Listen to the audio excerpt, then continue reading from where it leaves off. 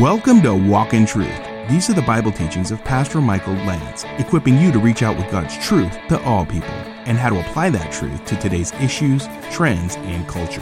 Learn more about the program and our ministry when you visit walkintruth.com. Now here's the conclusion of Pastor Michael's teaching in Hebrews chapter 11, verses 27 through 29, about a faith that's not afraid.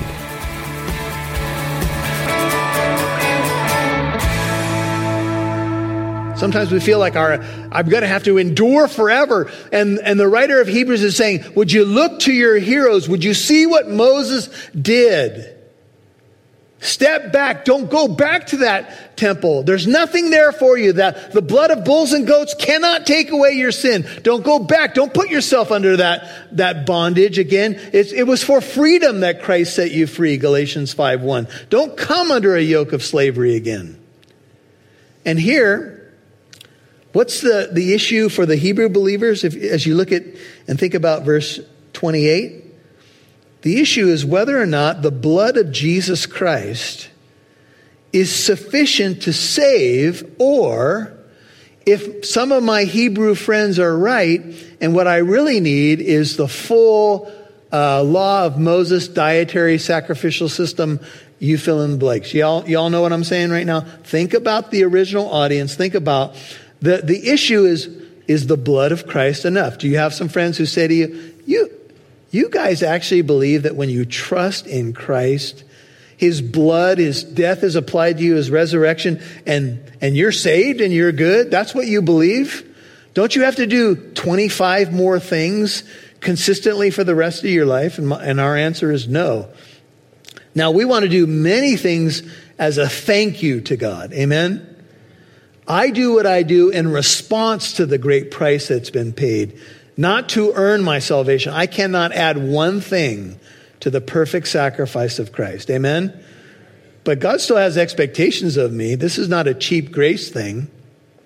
But Moses was told, this is how the people are going to be saved. The covenant people are going to have to apply the blood of a lamb. Now, can you imagine maybe somebody saying, oh, come on, really? I mean, we've been good through the first 9 plagues. Even when it was dark over there in Goshen, it was light. I don't think I need to apply the blood. No, you need to apply the blood, because the only way the Lord's not going to judge that house is if the blood is applied to the door. Now, what's interesting is in the ancient world, the ancients would actually make covenants at the threshold of a home. When a groom carries his bride across the threshold, that's kind of a drawback or a connection back to the ancient idea of making covenants at the threshold of a home. And when the blood was put on the door, God was saying, this is the way that you will honor a promise I have made, a covenant I have made. And when I see the blood, that's when I will know you are in covenant with me. When you have obeyed, when you have applied the blood to your life. It's not enough to be part of a Hebrew household. It's not enough to have the right address in Goshen. You must apply the blood. And for the readers of the original letter, this is what they've been told. It's the blood of Christ that saves you. He is our Passover lamb.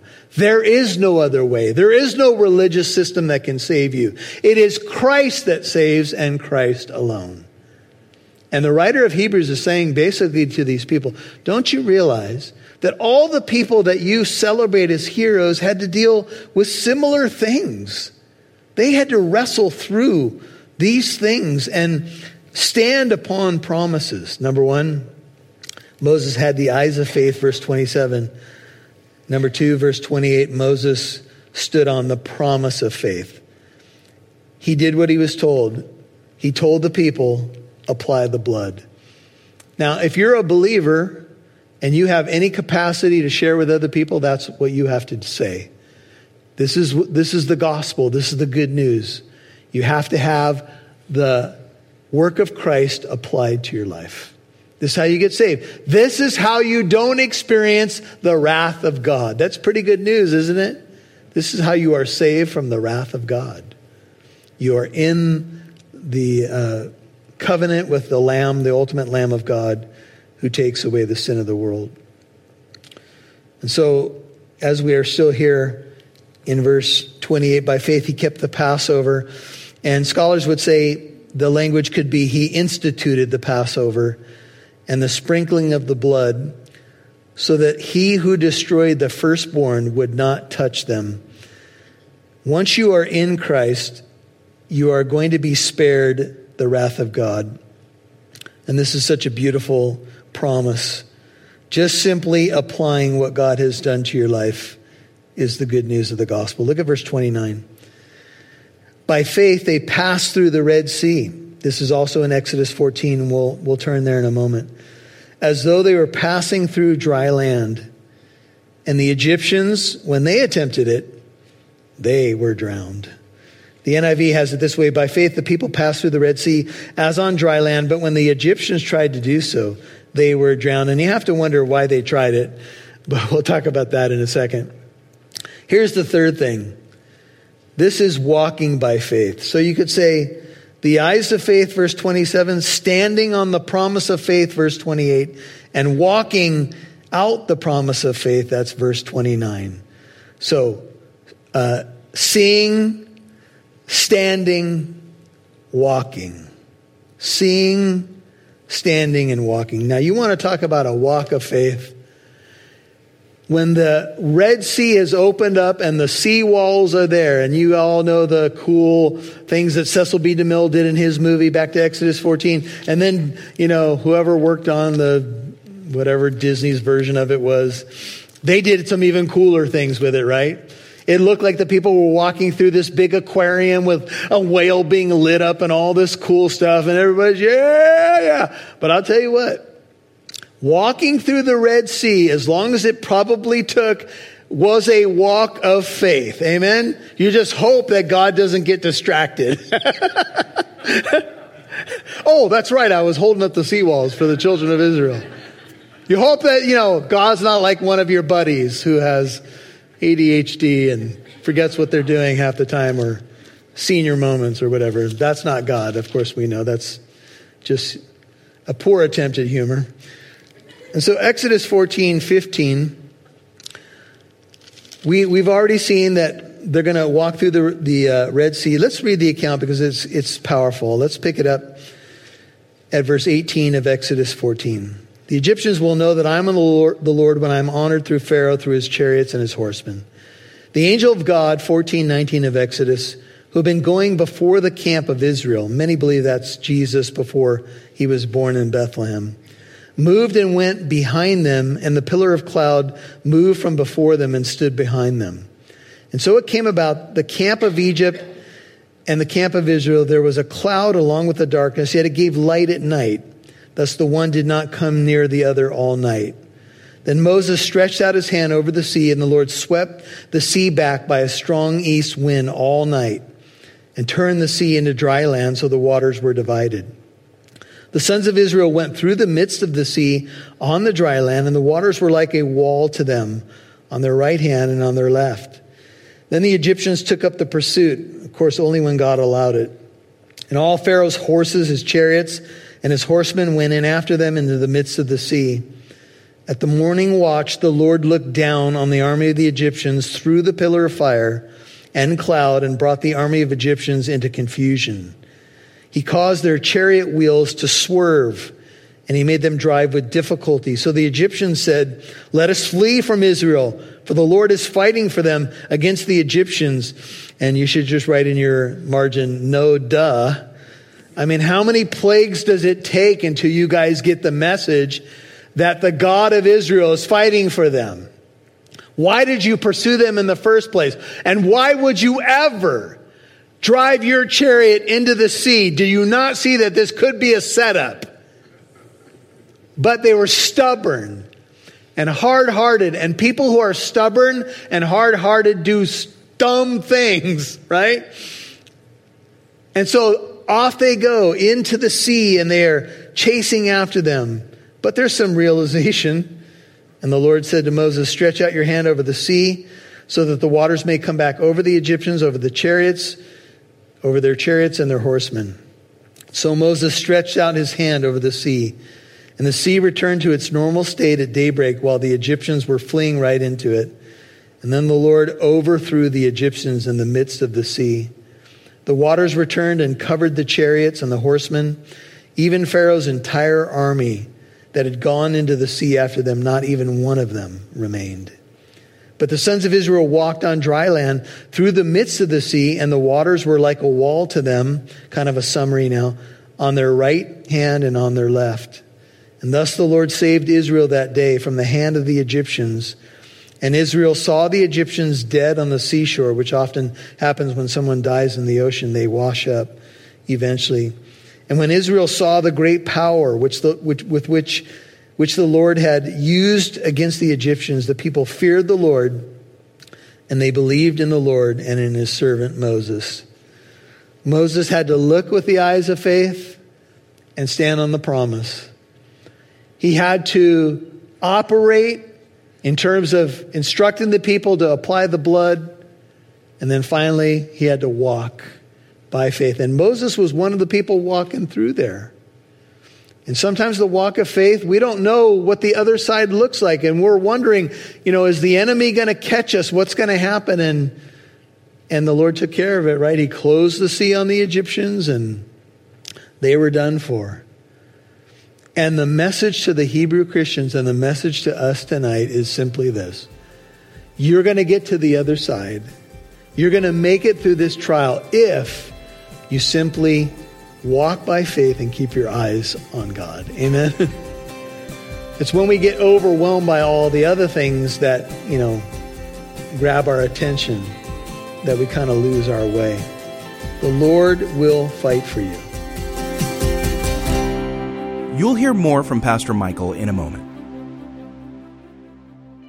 Would you please consider supporting Walk in Truth being on this radio station and podcast for at least $5 a month? As a thank you, we'll send you more content from Pastor Michael and the Walk in Truth team through our new Walk in Truth app. You will have quick access to our daily episodes. Welcome to Walk in Truth. You can watch videos of Pastor Michael's most recent Sunday sermons. When the fullness of time had come, God sent forth his Son. And access to our bonus podcast and video series, A Step Closer. That's how I showed my anger. Not in words, but in you can't have me. Mm-hmm. And that obviously took a toll in our relationship. All this and more is available to you on our new Walk in Truth app as a thank you for your financial gift. Please become a financial partner of at least $5 a month. Visit walkintruth.com. That's walkintruth.com.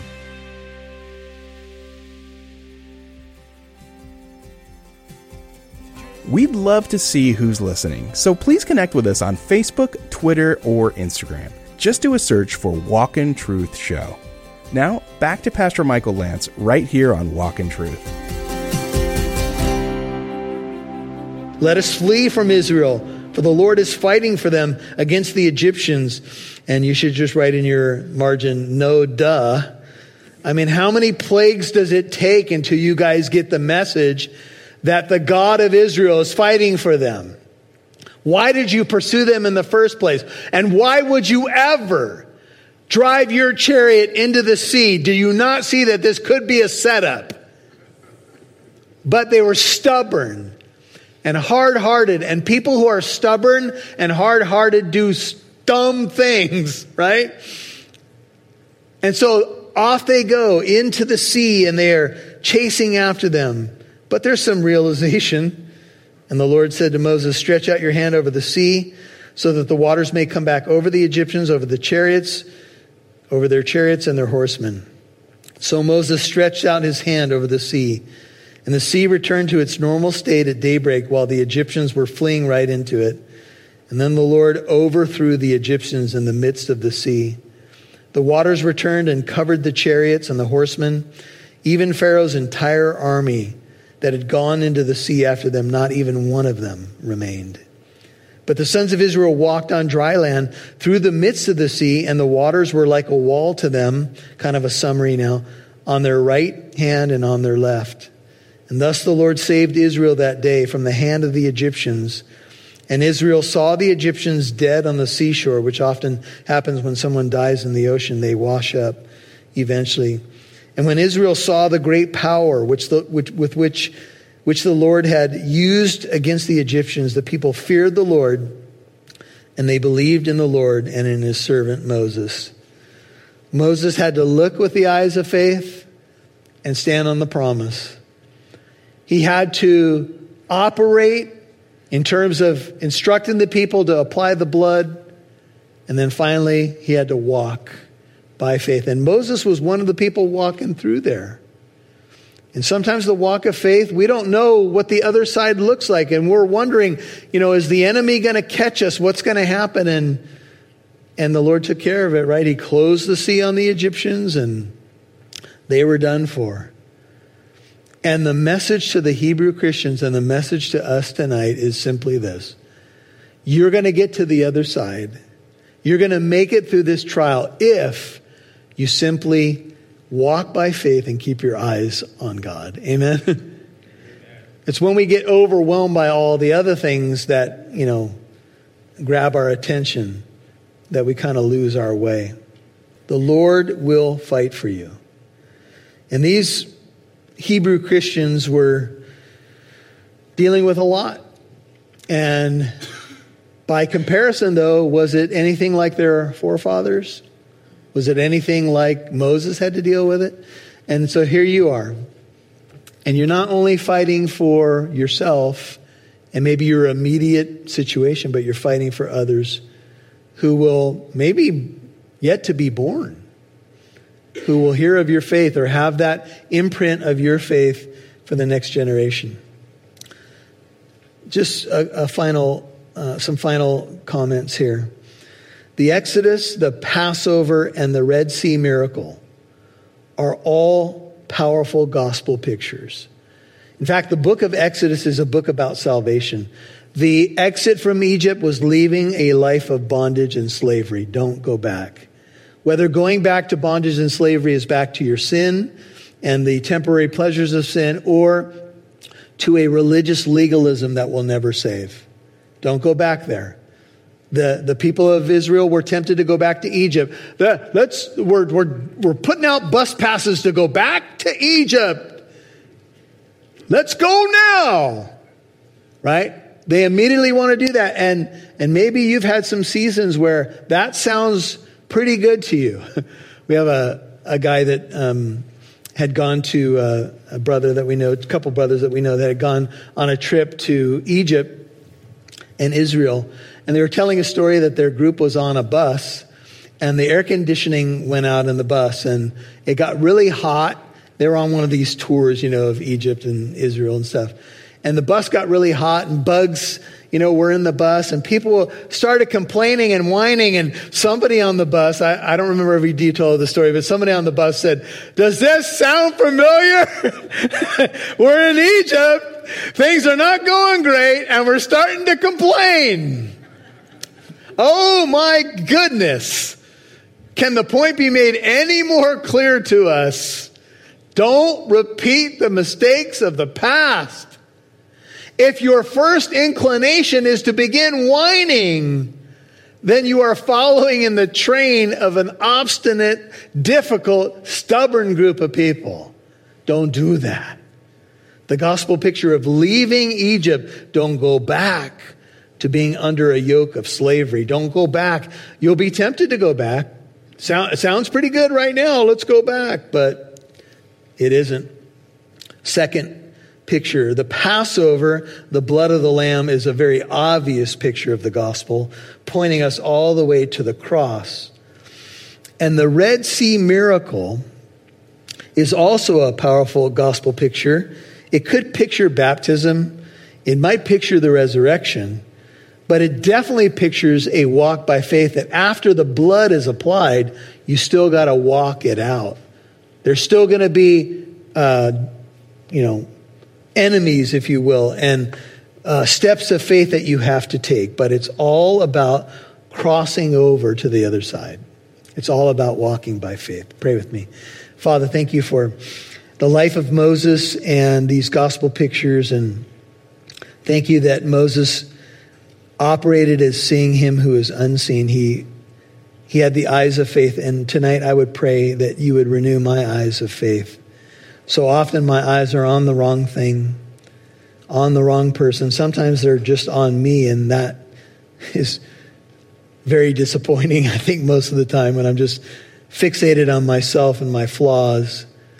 But when my eyes look to the one who is unseen, the one who manifested himself in the person of Jesus Christ and became visible, it changes everything. Teach us how to worship in such a way that every time we worship, our eyes turn to the one who loves us and saved us. Help us do that, Lord. And as we think about the picture of the Passover, help us stand upon the promise that we are children of God by faith in the Lord Jesus Christ. In the good news of the gospel, it's paid in full. We're part of the kingdom of God, and we want to keep walking, Lord, like citizens of the kingdom. So help us through our Red Seas when we're tempted to be fearful and say maybe silly things in the moment, that we know you always open up a way to cross over, Lord, to the other side. And sometimes when we see another miracle that you've done in our lives, all we can do is begin to sing. And that's really what the people of Israel did on the other side of the sea. They sang the song of Moses, and they began to celebrate you. The Lord is a warrior. The Lord is his name. The Lord is highly exalted, the horse and rider. He is cast into the sea. And forgive me, Lord, and forgive us for the times that we so lacked faith. And it's not until we've seen you do something radical and powerful that we will sing. Help us to sing when we're walking. Help us to sing when the sea hasn't been parted yet. Teach us to walk by faith and not by sight. All these faith stories, Lord, are very practical to our own lives. And there are times when we're very spoiled and we want everything instantaneously, and you're teaching us how to be patient, to wait on the Lord, to do things the right way, and to get to the other side and celebrate the goodness of our God. So, Lord, as we sing this last song, I pray that you'd refresh faith in the room and bless your people. In Jesus' name, amen. You've been listening to The Conclusion of A Faith That's Not Afraid, Part 6 on Walk in Truth. That was Pastor Michael's teaching in Hebrews, chapter 11, verses 27 through 29. And if you missed any part of today's program, Walk in Truth is always available on Apple Podcast, iHeartRadio, Spotify, and many other podcast apps. Listen for free to Pastor Michael's teachings in more books of the Bible. And would you please tell a friend about Walk in Truth? We hope today's teaching will be a blessing and uplifting to someone you care about. Would you please encourage a friend or family member to listen to Walk in Truth on this station? If you're listening through your podcast app, please click the share button. Thanks so much for spreading the word about Walk in Truth. Now here's Pastor Michael with a final word. Well, maybe you would say with all of your heart today, you know, I want a faith that's not afraid. I am so tired of being fearful. Maybe you're a person who would say, my stomach's always churning. I'm biting my fingernails all the time. And how do I overcome that? And maybe you find yourself as an overthinker. You know, welcome to the human condition, right? We are so prone to worry. That's why Jesus talked about not worrying. We're prone to be fearful. That's why over 365 times, I had a brother, we were playing golf the other day, he said he counted 396 times in his concordance. Don't be afraid. Do not fear. Don't be afraid. Why is that there? Because we're afraid. Because we normally can be fearful people. How do I have a faith that's not afraid? I lean into the Lord. I realize that this world, this life is bigger than me. I live for the transcendent cause of the kingdom of God. I know my life is not my own. And I know if I have to face something, it will first pass through the filter of the love of God. And that makes all the difference. It doesn't make everything easy, but it makes all the difference. Hey, just to let you know, Walk in Truth is a listener-supported ministry. Our hope is to broadcast this program on more radio stations to reach more people like you. Our ministry's grown a lot over the years, and it's thanks to our church and our listeners that have become our financial partners. Our producer, Rob Newton, went to Living Truth Christian Fellowship in Corona, California recently to update the congregation on the state of Walk in Truth. He talked about where we are, what's new, where we'd like to go, and how you can help. If you'd like to listen to Rob Newton and Pastor Michael's short presentation, you'll find it on the Walk in Truth podcast on your favorite podcast app. It's also on walkintruth.com. We've entitled it The State of Walk in Truth. And again, you'll find it on the Walk in Truth podcast on your favorite podcast app. And join us Monday for Pastor Michael's teaching in Hebrews 12, verses 1 through 3, called Run with Endurance. I'm Mike Massaro. On behalf of Pastor Michael Lance and Living Truth Christian Fellowship, thanks for listening to Walk in Truth, equipping you to reach out with God's truth to all people.